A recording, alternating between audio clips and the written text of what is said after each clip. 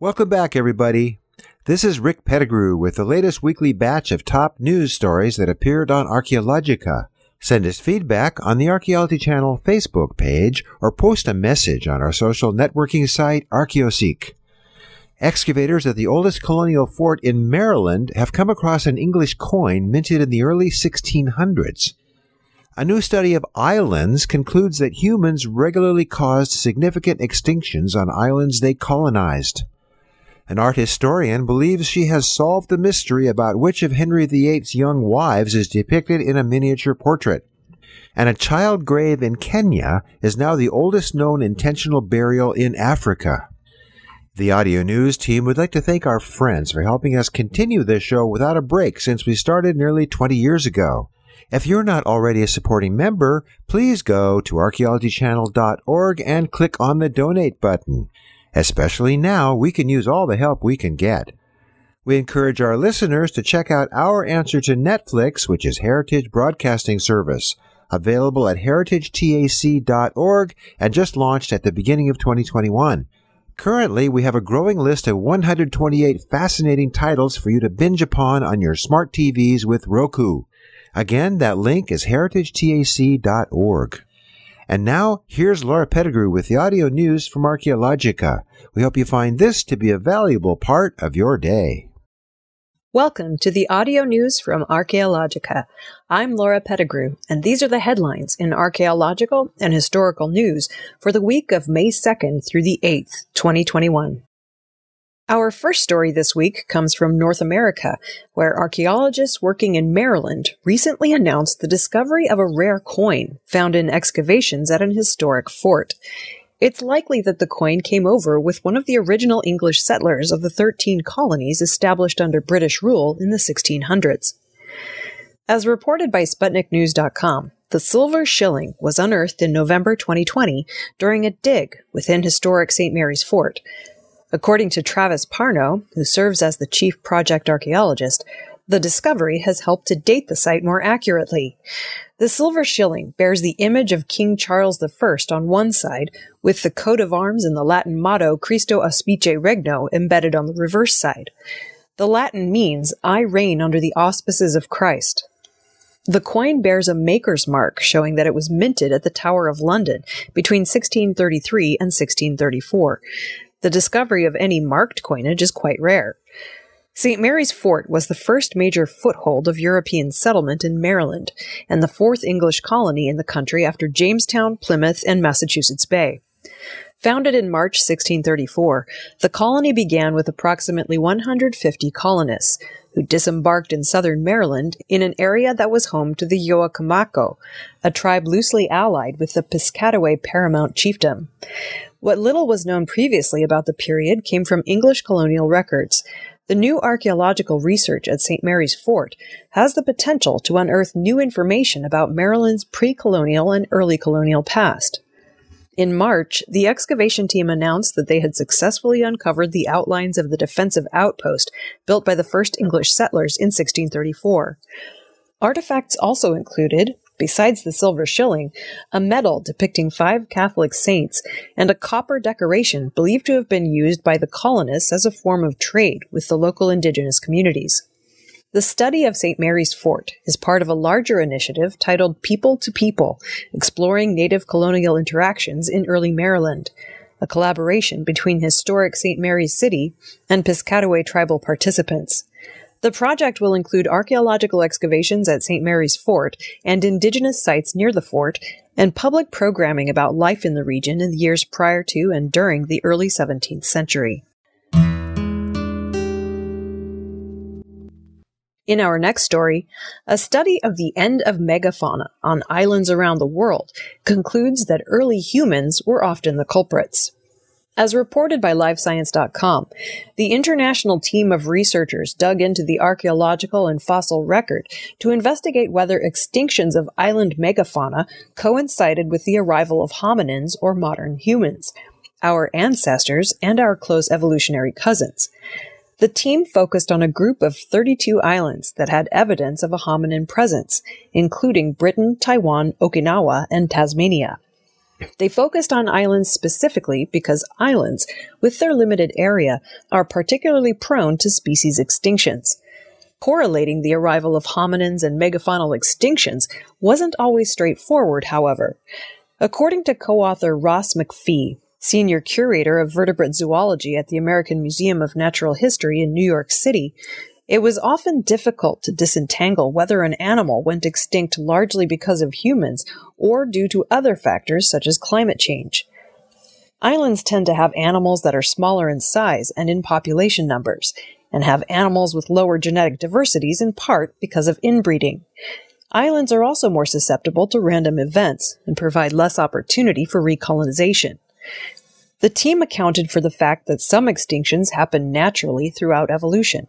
Moreover, the study cites evidence that while early hominins hunted land animals, they didn't hunt their prey creatures into oblivion.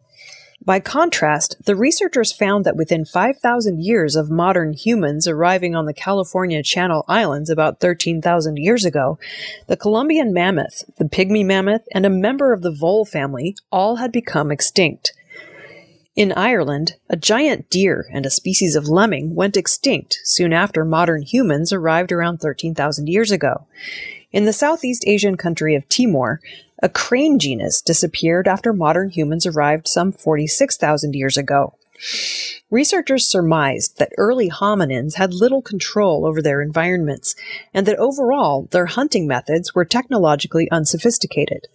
As people developed more advanced hunting behavior over time, they became more destructive of their environments, and as a result, some native habitats became altered or permanently destroyed. The study demonstrates that while early human relatives have lived on islands since the early Pleistocene epoch some 2.6 million years ago, widespread extinction on islands can largely be traced back to human activity over the past 11,700 years. During this time period, modern humans wiped out existing populations through a combination of overhunting, habitat reduction, and the introduction of invasive species. The research appears in the journal Proceedings of the National Academy of Sciences. Hans Holbein was the court painter to Henry VIII and is considered one of the greatest portraitists of all time. Now, an art historian, Franny Moyle, has gathered evidence that helps identify a portrait mounted on a playing card that Holbein created. As reported by The Guardian, Moyle's research appears in the new book titled The King's Painter, The Life and Times of Hans Holbein, to be released later this month. The miniature in question, created in 1540, is a prized treasure in England's collection of royal portraits, but the identity of the sitter was unclear. The artifact has long been catalogued as Portrait of a Lady, perhaps Catherine Howard, the fifth queen of Henry VIII. Part of the problem with the identification is that there is no authentic contemporary likeness of Catherine, who was condemned and beheaded for adultery. Her portraits would have been quickly disposed of if they ever existed. According to Moyle, the miniature is actually Henry's fourth wife, Anne of Cleves. Holbein's first painting of Anne is from 1539, when she was a potential new bride for Henry. Holbein may have painted Anne a second time shortly afterwards because she wanted to be seen anew, with the more modern and fashionable attire seen in this portrait. Moyle believes that Holbein left a tantalizing clue in mounting the watercolor on vellum miniature on the four of diamonds, which could signify the fourth queen. Holbein often layered his work with symbols and imagery, and was likely to have chosen a card that perhaps signified some additional meaning. Other examples of Holbein's style support Moyle's assertion that the card's choice holds deeper context. For example, he put an ace of spades on the back of the miniature of Thomas Cromwell, one of Henry's principal military advisors. Additionally, Holbein's portrait of the Lord Chancellor's new bride, Elizabeth Audley, is mounted on an ace of hearts.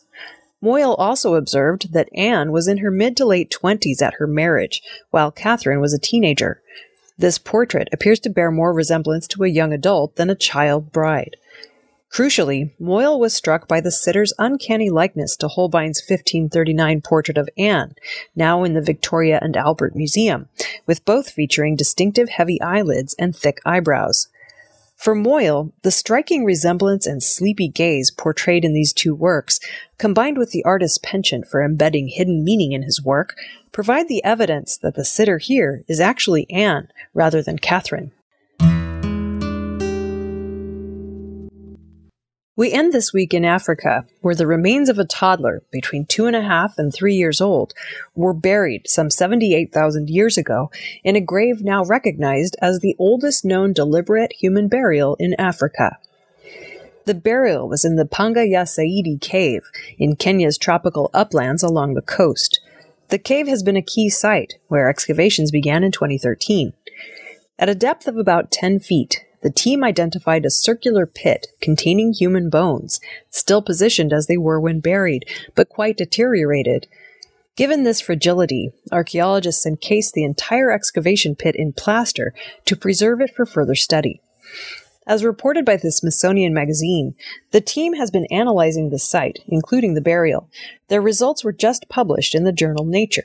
According to co-author Maria Martiñón Torres, director of the National Research Center on Human Evolution in Burgos, Spain, the condition of the bones made analysis more difficult.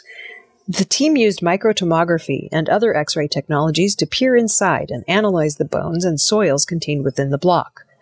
The bones were fragile and powdery, and their low density made them very difficult to distinguish from the surrounding sediments. To solve this challenge, those cross-section X-ray scans were paired with computer imaging software. Eventually, these reconstructed 3D images of the bones in the block revealed the image of a child, seemingly positioned at peaceful rest.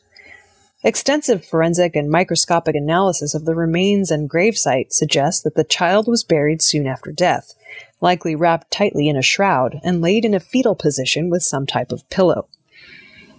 The child lay in stark contrast to various animal bones of the same age found nearby, which had been broken, battered, and scattered as a result of being left out in the open.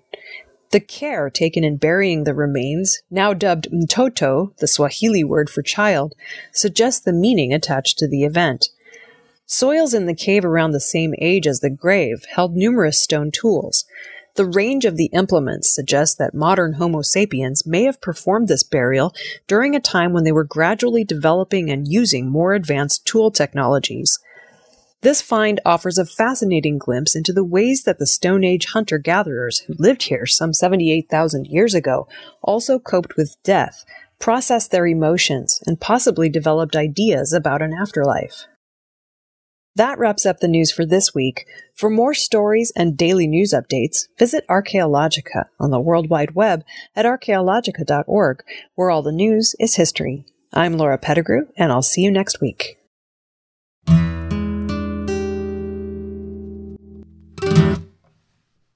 This has been the audio news from Archaeologica, presented by the Archaeology Channel. Be sure to check back with us next week for our next edition. You can spread the word about the audio news by clicking on the Share This link on our audio news webpage, or just by telling your friends. Thanks very much for stopping by.